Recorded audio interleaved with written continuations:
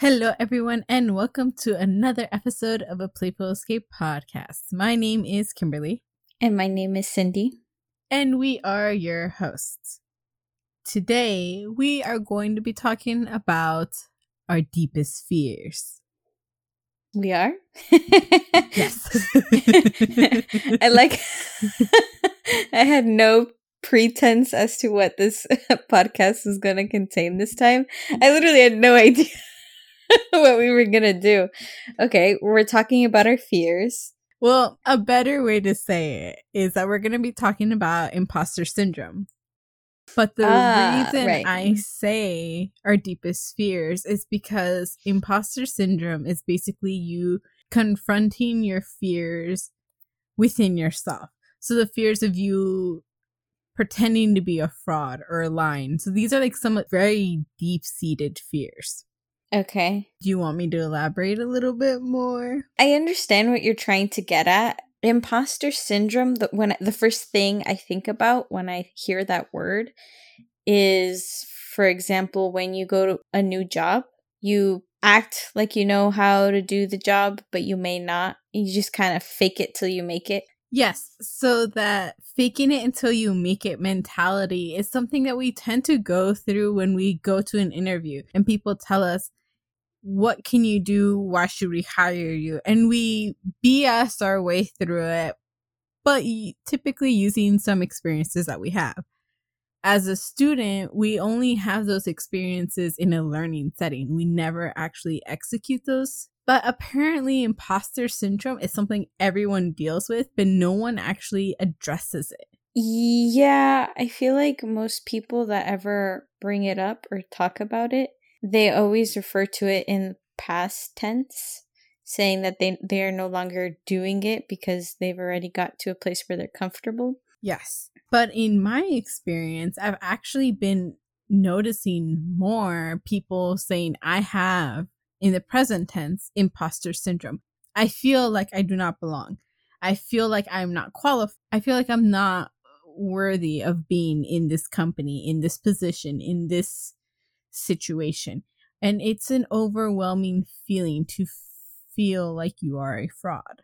I wouldn't necessarily go to that extreme and say that somebody is a fraud, because it's not so much that they don't know or feel welcome there. It's just that's not their place yet. They're working to make it their place.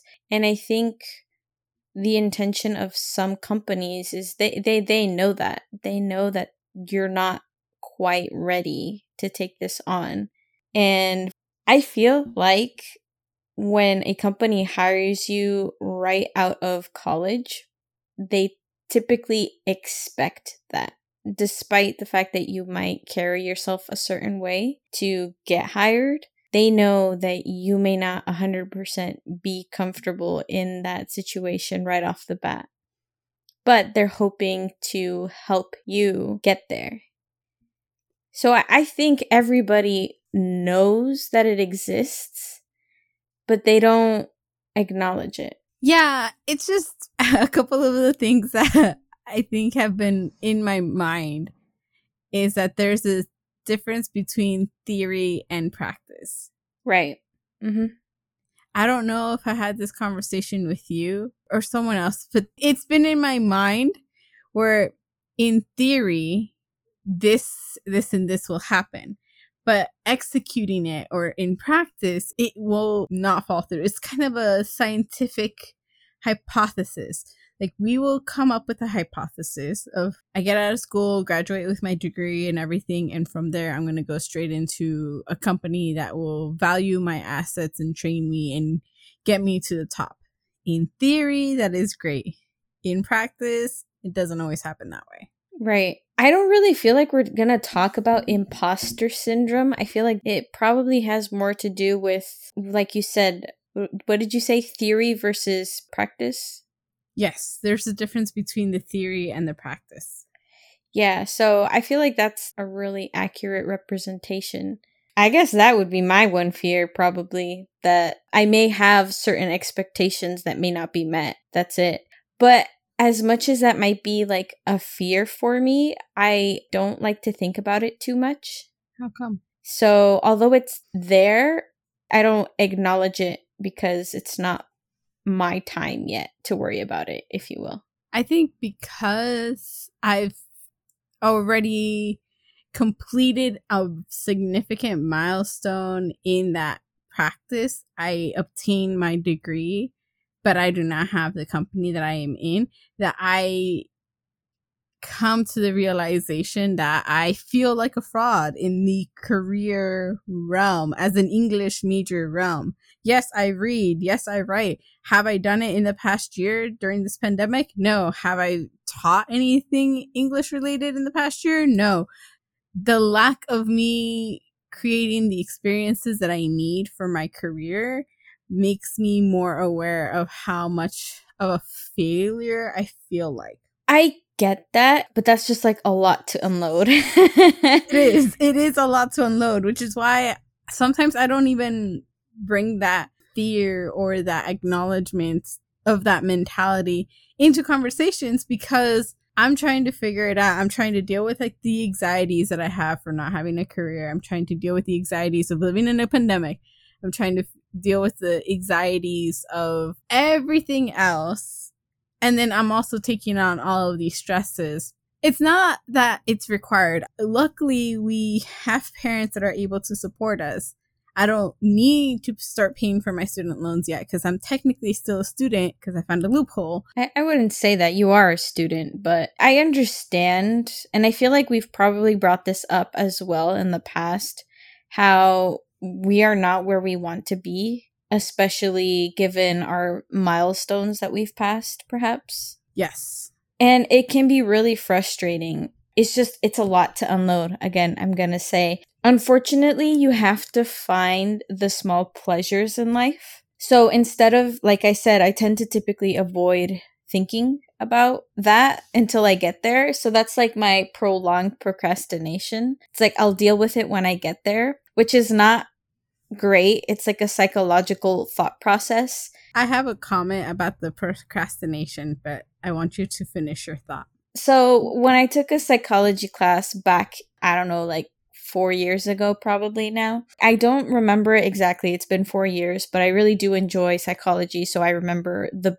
basic thought of it, the idea, the general outline, if you will. It's that when people face disasters or conflicts, there are three train of thoughts or ways of processing it. One is prepare ahead of time for any scenario, but then you can be too over prepared. You're worrying too much of what can happen that you're not letting anything happen. You're not experiencing stuff. Then there's the procrastinator that it's like whatever happens, basically. So you're not prepared for anything. A disaster can strike, but it doesn't matter. It's fine. It's like just a mellow line. So is the worrier who always has everything ready. But then there's that middle line that ideally I think everybody wants. You prepare ahead of time, but as you get closer to the date of something, so for example, let's say a test, just as an example to like help get this thought process out for me. Say I know I have a midterm in the middle of the year. In the beginning, I'm going to think, oh, I have to stay on top of my studies so I don't fall behind for this midterm. As the date approaches, if I haven't followed through with studying early on, it's going to be very overwhelming at the end. So I could be one of 3 people. Stay on top of my studies without worrying. And the day will come and I will take my test and I will probably not have struggled that much. I will procrastinate till the very end and have a lot of anxiety just at the very like tip of the iceberg of when my like exam's approaching. Or I can study and try to prepare, but as the date gets closer and closer, I feel still overwhelmed, but since I've been managing my studies, it's not so overbearing. I will tell you right off the bat, I am a combination of all 3. Or there are different things. Like, don't get me wrong, it's just ways that you can approach a problem. And I feel like for certain scenarios, I don't really worry too much about them. I will approach the problem as I get there. It'll be fine. We'll see what happens. We'll see what happens. But then sometimes I'm like, I don't want to see what happens. I don't want to struggle. I don't want to panic. So I'm going to do this now before we get there. You want to know the excuse that I use when I want to procrastinate? That is future Kim's problems. Current Kim doesn't want to deal with those problems. It's just I blame different versions of myself. So right now, say I have a paper due in 2 weeks. I can do the research and look at it, but I will not create an outline. I will not type out my thesis statement. I will not do any of the work. I will just do some not so serious, but kind of serious research on my topic, and that's it.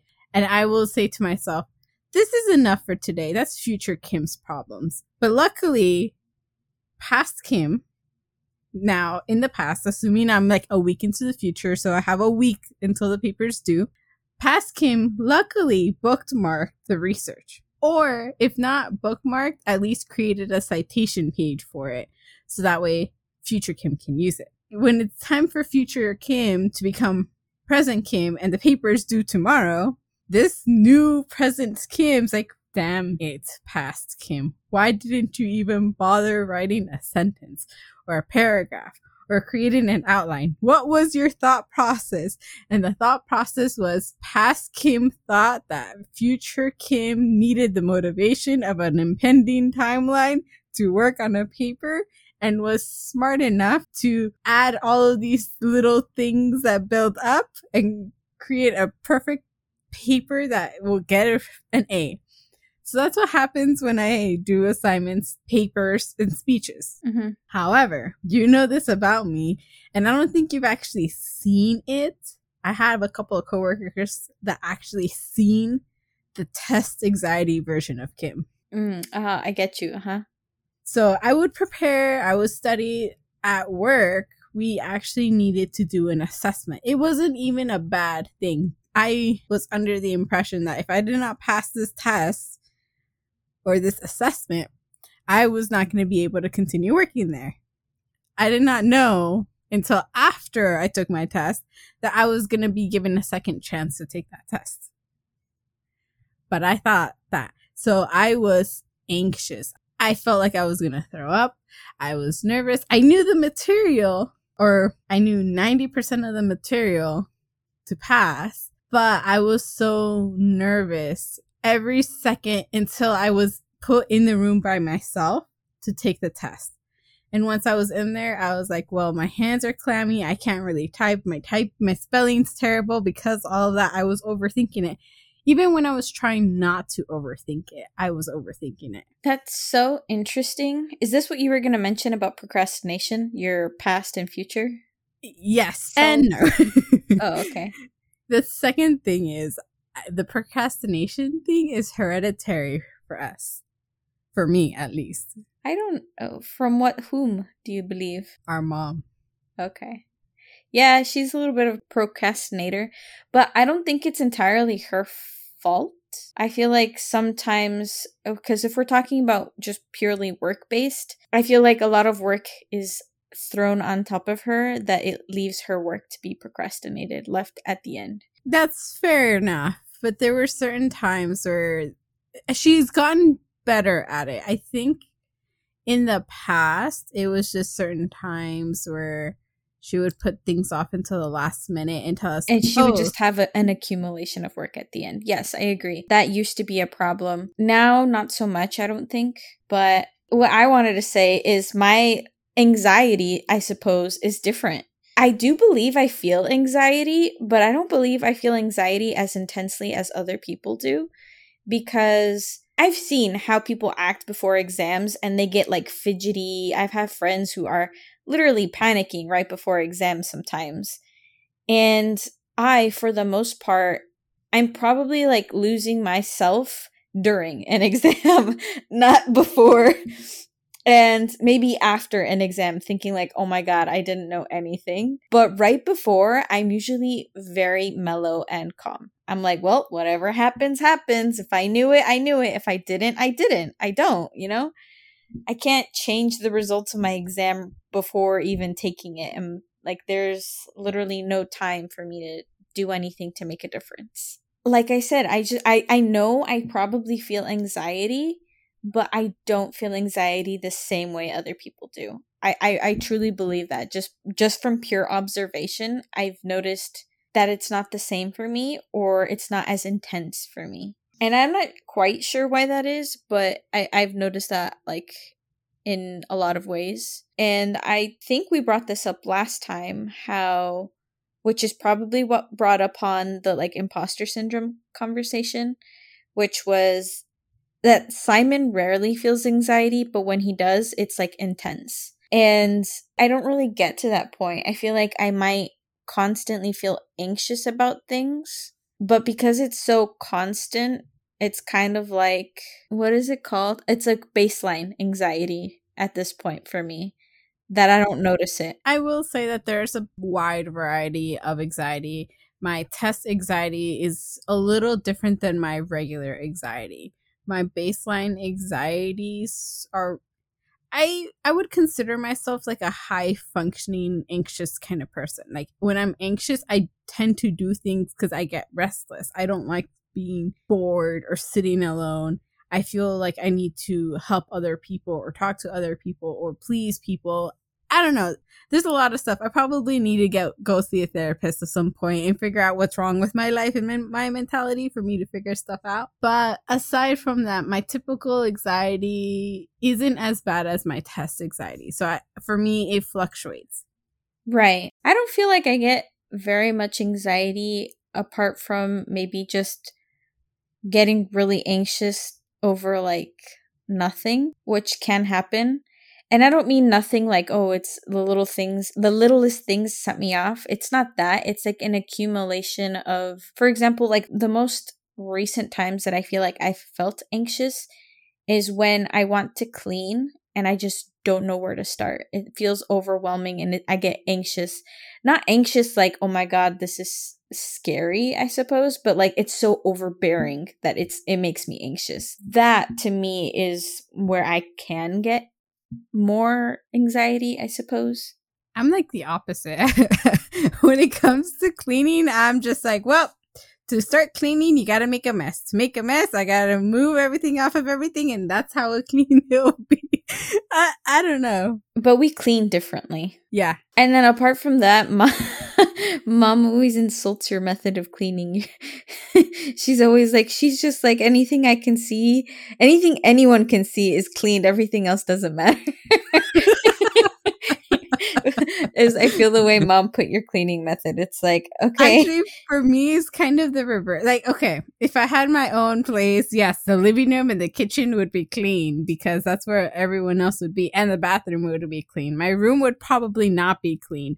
But for me, it would be a little bit different in the sense that my room would be like spotless. My drawers would be organized. My bookshelves, whatever, would be. No. Organized. What I was saying is I think that's what mom says about you. Yeah. That you only clean where people will see. Yeah. Everything else is kind of, so like, for example, we have a dining room table and our living room with sofas that are on the floor. You will clean the dining room table, the floors and everything, but you won't go to the extent of cleaning the bottom of the chairs, which get dirty and gross. Cleaning under the sofas unless you have to or are told to. You won't go out of your way to clean or dust other furniture if you don't think that it has to be done. When it's a last minute, here you have to clean this, yes, I will. There's a difference between cleaning and then deep cleaning. I understand that, but still, I feel like if you're gonna clean, might as well clean the right way or the proper way. So if I clean, I have to deep clean, is what I'm being told. That's my perspective. But it's funny that you mentioned that if you had your own place, your room would be spotless. Because yes. It's where I spend the most time. Right, I get that. Our parents often talk about buying a new home. They've always looked for new houses. And recently, I don't know if you were actually there, but Dad had actually said, out of the three of us, if we had a bedroom that was easily visible, like at the front entrance or something, or on the first floor, if it was a two-bedroom home, apart from our grandmother, he says, a 2-story home. What did I say? 2-bedroom. Oh, okay. So if we had gotten a home where it was a 2-story home and there was a bedroom that was near the door or near the entrance or where most people would see it or pass by it, he said that it would be one of two people's bedrooms, which was our grandma or me. I don't know if you were there when he said that. I did. I was. The implication was that my bedroom would be clean, which I find super entertaining because I feel like I'm quite messy here at this house because there's nowhere to put my things. But when I lived on my own and I had my own space, I was very clean. When I thought about that, I used to think, I was like, no, that's impossible. I feel like people always see me or my parents probably see that I have a mess and they think I'm messy. But the fact that he said that, I was like, thank you. I did end up starting an argument in that sense. I would say the only reason you would think that is because he remembered how clean you or how organized you were trying to be when you had moved out for college and how you are kind of on top, or you know how sometimes I call you mom? It's like, okay, mom. Yeah. Because you're naggy about it. I think that's why he thinks that. Well, I agree that I think I would be rather neat and tidy, but I also think that when it comes to clutter and everything, you and Johnny both have a lot of things that would be considered as clutter or would appear as clutter. It would appear as clutter, but I think it's just because Johnny and I have more fandom paraphernalia that we would put on display rather than keep in a box hidden. Because there's certain things that we would like to have and just showcase it, which can be seen as clutter. So yeah, in a way I get that. Yeah, but even then it's difficult to clean things like that because then you have to remove all your belongings, clean the surface and around, and then clean your belongings and then return them to their place. Not unless you keep them in the box. You still have to clean the box because they get really, really dusty. Yes. That's what I meant. Yeah, I get that. So it's just a matter of like, it's interesting to see how our parents see who would be cleaner or who would be more open with their space. Another reason that I think that they would have put you in like the first floor is because Simon coming over, it's just easier for him to stay in the first floor than go upstairs with everyone else as well. Yeah. I don't know if we've actually really spoken about that. I think we probably have, where we feel like we tend to be a little bit more courteous of like other people's privacy.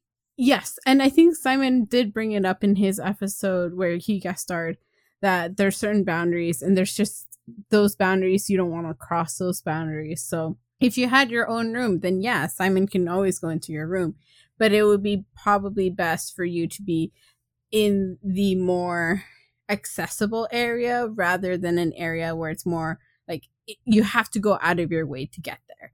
And in that process, Johnny's room, my room, or mom and dad's room, someone else's room can be exposed. And it's not good. Like, yes, we can close our doors and everything, but it's just that many more doors to pass by. Right. You also made the comment, it's like, Simon, of course, can go into your room. I don't think our parents would allow that, to be 100% honest with you. Well, I mean, it's a little different. So, yeah, I mean, there's so many things to address with that, but it would be easier for him to go to your room, to leave his stuff in your room. Like, oh, can I leave say we get a house with a pool. We allow people to use the pool with us. And rather than leaving the clothes out in display, he can leave it in your room versus anywhere else. Again, there's boundaries that shouldn't be crossed and boundaries that will be placed if that was the case. But it's just a theory or a comment being thrown out there. I suppose. But I feel like that's just a different conversation. Yes, a different conversation that will be had when it's needed, but at the moment, everything's just a theory. It's not being put into practice yet. Yeah. One of the things that I want to approach this conversation, or how I want to segue the conversation to, is that what are certain things that you're kind of afraid of to address head on? In regards to like imposter syndrome or anything? Kind of anything, because this is kind of addressing the imposter syndrome, but it can go a little bit more beyond that. For example, some of the things that I'm afraid to face head on is the idea of me trying to get a job out of state. I want to do that. Like, I crave to do that, but it kind of freezes me to the point where I don't want to try to look for a job out of state unless I feel like I know that I have a support system there, which is going to be hard because I don't know anyone else outside of the state. Not really. Another thing would be probably going into a PhD school. That's the thing that I've been thinking about, and it's just been lingering in the back of my head. I know it's an additional 5 to 7 years of education, and the age that I will be when I finish that is going to be older than I want to be. And I get terrified of that. But another thing that I want to do that kind of I'm afraid to face head on is like pursuing a PhD program out of the country. So there's so many things like that that are a little terrifying for me that I want to at some point face head on, but I don't know how or when or what I need to do to get there. So these are basically ambitions you have, but you're afraid to face head on, as you've said. Yes. Ambitions, dreams, cravings, aspirations, whatever words you want to use. Yes. So I don't know, because I personally never really think about my fears. I don't know if I really have any, to be quite honest. You know, our mom is afraid of like snakes and lizards, kind of. And that's like a fear, because when she sees, she freezes, you know, or she runs away. But to me, despite the fact that I may not like something like spiders or something, I am more than willing to get close enough to capture a bug or dispose of it or something. But I don't really think of certain fears like that.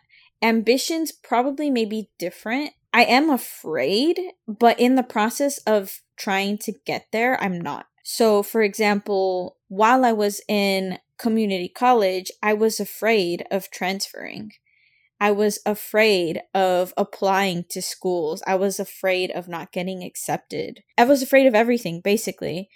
But I would just take everything one step at a time. So I would do well in community college in my schools and studies so that when it came to applying and transferring, it wouldn't feel so intimidating. Despite the fact that selecting a school was also a fear that I just had. I didn't know what schools I wanted to go to quite fully.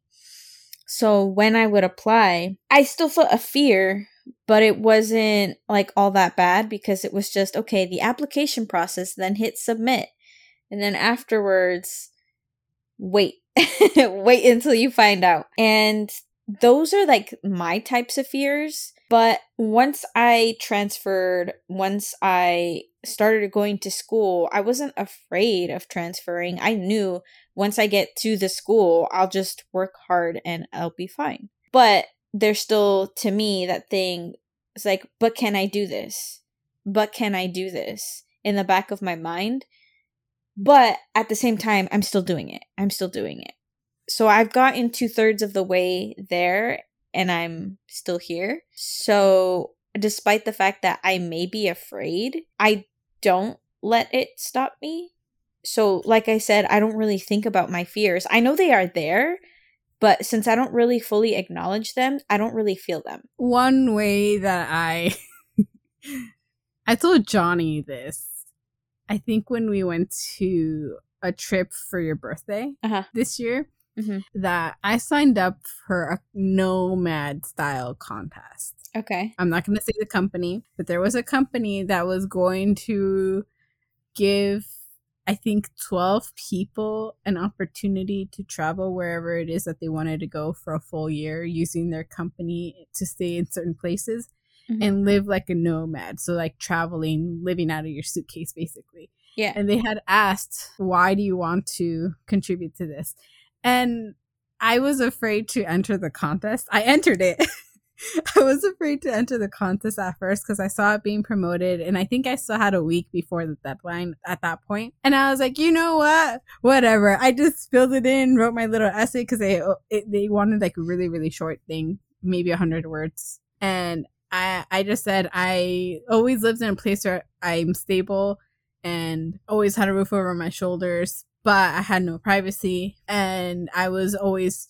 everything was structured, but I craved to live an unstable life in a sense where I would try to live out of a suitcase, not know where I'm going to be sleeping, but push myself in a way where I can be free. I think is the kind of language that I wrote.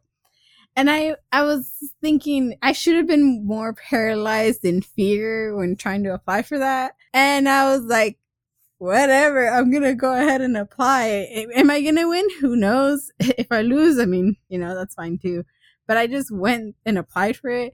The application process of stuff is not daunting. I think it's just the overthinking of the application process is what's more daunting to me at this moment. Once I'm actually in the application, like I'm already at apply now. I already filled in like, okay, I know my name. I know my address. I know what schools I went to. Everything. I know references. I have references. Will I ask them for letters of recommendations? Probably not just yet until I know I have something in line. But it's just, I don't know. It's interesting. So yeah, that's kind of funny because like I mentioned, despite the fact that I felt these fears, I knew that if I took it one step at a time and just was in the process of it, I wouldn't feel it that much. So like I said, I would just go through the application. I started knowing like, oh, they're just asking me things like, what is my age, my email, my whatever.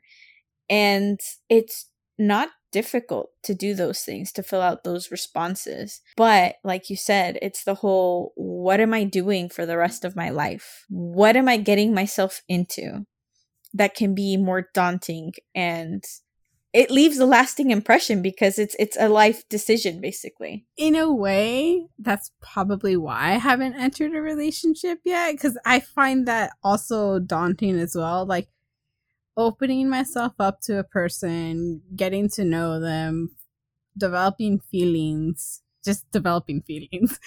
but trying to figure out if I can be happy with them. And then if I am, the fear of possibly losing them. There's just all of these different stages. These are the things that I think about on a somewhat daily basis. And it's not even like in the front of my mind. It's always in the very, very back. Like I'm playing a video game and then I'll probably be thinking of, what if I go back on a dating app? But no, I don't want to deal with, it's just this little subconscious train of thought. I don't like it. I don't know where I can help you with that because don't get me wrong, relationships are hard work. I'm constantly working at my relationship. It's so difficult. But I mean, despite the work, when you're with somebody that you know you want to be with, it's worth it. It's work, but you enjoy it, is what I'm trying to say. Yes, I get that. Okay. Let me put it in a way that's easy to understand. And I only say this because I've actually had dreams about it like this. Okay. You know how there's that game show style? Who are you going to go on a date with next? Yes. The person is like on a stool, there's a wall, and then there's 3 different contenders behind the wall. Yeah. And usually you'll see like either I like how you have very dated dating show things on your mind rather than like those new things like The Bachelor and The Bachelorette Yeah, stuff. no. I'm dated. I'm an old. That's so funny way. because I think that's probably the same way. If I were to have ever thought of anything, it would probably be the similar way, a dating show kind of way. Yes, a dating show 70s kind of dating thing. show. Yes, that's what I was thinking. The 70s, like dating show style. People hiding like the big floral print, rainbow print, someone with a fancy mic, and contender number one. What's your idea of a date? Yes, exactly. But the thing is, like, I would see these people. God. I love this. But I wouldn't.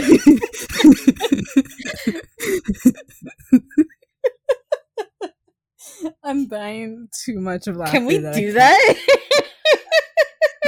I kind of want to do that. A playful escape, a dating game show with a blind date, Kimberly and 3 contenders. You would have Contestant number 1. You would have to organize that. These people would have to be on Zoom and be a contender number 1, contender number 2, and contender number 3. Cameras off until the end. Yes, exactly. Or I would have to turn off my camera, look away from the screen. I don't know, but this is interesting. I love this. A 70s styles dating show in the 21st century in the year 2021. Yeah. So you've had this dream. I've had this dream where I would always try to figure out who it is that I would be dating, potentially. Not really best suited for, like, or a potential who partner would be best suited for you. Yeah, but I wouldn't remember the answers. I wouldn't remember anything. But you know how sometimes you would have dreams and you would kind of at least see some kind of facial feature or a physical feature that you can recall, eye color, hair color, whatever. I always saw them as a completely black cardboard cutout with a big white question mark. So you have no idea, is what you're saying? Yes. Okay. And to me, that is terrifying because I would here's a phrase that I've been saying a lot lately. I have many questions and no answers to them. I don't like this. I get that. Don't get me wrong. Despite the fact that I've been in a relationship for many years, I am very much a pessimist. And that's not changed. But my attitude has, because Simon hates that I'm pessimistic about a relationship. He absolutely hates it. But I've been this way forever. I used to always be like, oh, who even knows? I used to make these comments to like boyfriends or people that liked me or whatever. Who knows what's going to happen in the future? Who knows how long this relationship's going to last? Or I would be like, I don't even know if we're going to work out. And those comments, Simon always, from the beginning, when I started saying that, he said, I don't like that you're saying that, because to me, that sounds like you already want our relationship to end. That's where you and I are opposites. Like, so for me, my personality is more optimistic in certain ways, but my mentality is pessimistic, but I will never say that. I would still be hopeful that like the relationship would last longer. I would try to talk about like, oh, maybe in the future we can go to this wedding together, or this wedding like in 3 months. I've been watching How I Met Your Mother, and in the show, Ted Mosby is single, but he thinks that 3 months in advance that he's not going to be single and he would have a date to a specific wedding, and he's still single, but he thought that he checked +1. But for me, I kind of feel like I'm the hopeless romantic. If I start seeing someone, I'm entering that relationship with them, and it's going to be a long-term relationship of some sort. But I'm negative in the sense, like, I don't know if I really like this person. Like, I don't know. There's so many seeds of doubts. There's so many things. Again, I'm going to say this. I feel like I need to talk to a therapist of some point to break this down a little bit more. But will I? Who knows? I get that. And that's super funny that you said that we're opposites in that way, because I've always known I've been this way. I've always been like pessimistic about relationships. And like I said, from the beginning, Simon always told me that he did not like it. He did not want me to be pessimistic. But to me, before Simon, all relationships failed.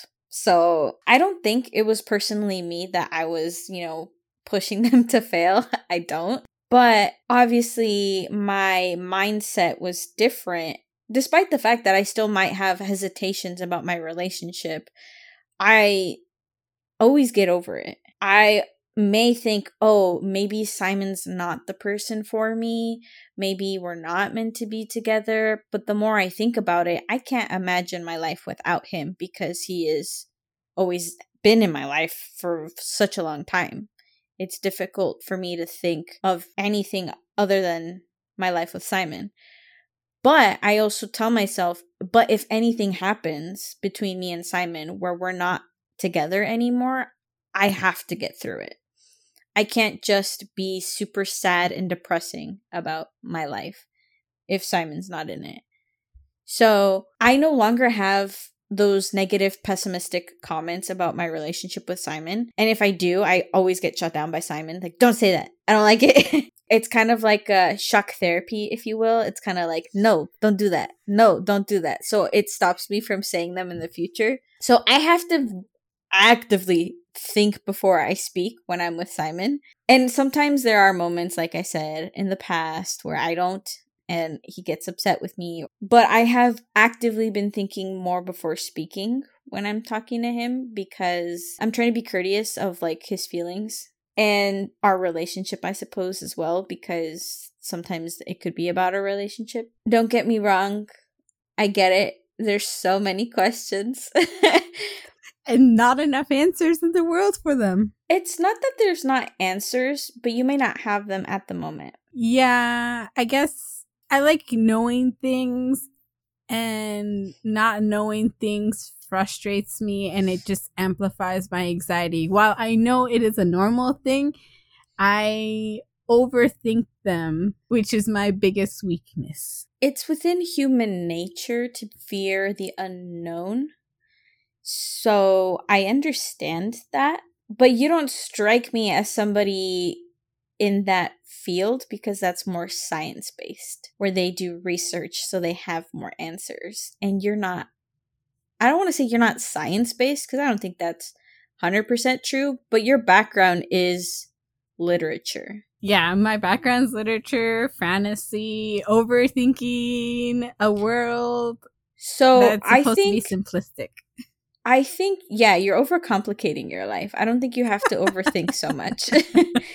Don't get me wrong. I understand. It's just you, your personality, who you are, your anxieties. You're just constantly running a mile in your head with your thought process. Your train of thought just never stops. No, it never stops. People say, what are you thinking about? I would say nothing, but everything.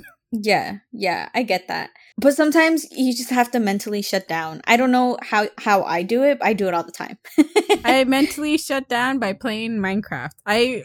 No, you just said that even when you're playing, well, that in the back of your mind, you still have those thoughts. Yes, but the only time in Minecraft when I'm not thinking about it is when I'm trying to build a castle. Yeah, I think, but that's not addressing the issue either. You're just ignoring it. So, I don't know if that's the best. That's why there's no good way to overcome those anxieties. You either ignore it or you overanalyze it. No, you have to face it head on and overcome. I am a coward. I ignore. No, I don't think there's anything wrong with ignoring it if we're going to address it in the future. But I don't think you need to overanalyze before you get to that point. Yeah. Do you see what I'm saying? Because basically what you're doing is you're overanalyzing, and when you're not, you're just ignoring, and you just don't want to face it. Yeah. Because you're overanalyzing or ignoring. I feel like I am in therapy now. Can we wrap this up? Sure. Maybe we should get some therapists up in here. I don't have money for that, so. Well, maybe next time. In next week's episode, Cindy will be my therapist. I haven't studied that, though. I mean, you took a psychology class. That's more than enough. I've taken 4 psychology courses. Oh, see, that's more than me. I took one psychology class in high school. You took psychology in high school? I did. That's interesting. I should have taken psychology in high school. I don't remember anything. All I know is Pavlov. Pavlov? The dog training scientist. Oh. Most people usually think of Freud. Sigmund Freud. No, I hate Freud. Freud I only know because I'm an English major. Oedipus What do you know complex. about him? The Oedipus complex. That's all I know. Yeah, that's like the most common thought when I think of psychology. Yes, only the theory of it. But I think that is it for this episode. Thank you all so much for listening to this really crazy episode where we're talking about our fears, our anxieties, and a bunch of other nonsense. If you have any fears about experiencing imposter syndrome or being an imposter, send us an email. Tell us your stories. How did you overcome it? Or did you overcome it? ? Our email is aplayfulescape@gmail.com. Follow us on all of our social medias. We are on Facebook, Twitter, Instagram, YouTube, Patreon, Reddit, Discord. And Discord. Our social media handle is A Playful Escape. Until next time, bye! Goodbye, everybody. Have a nice day.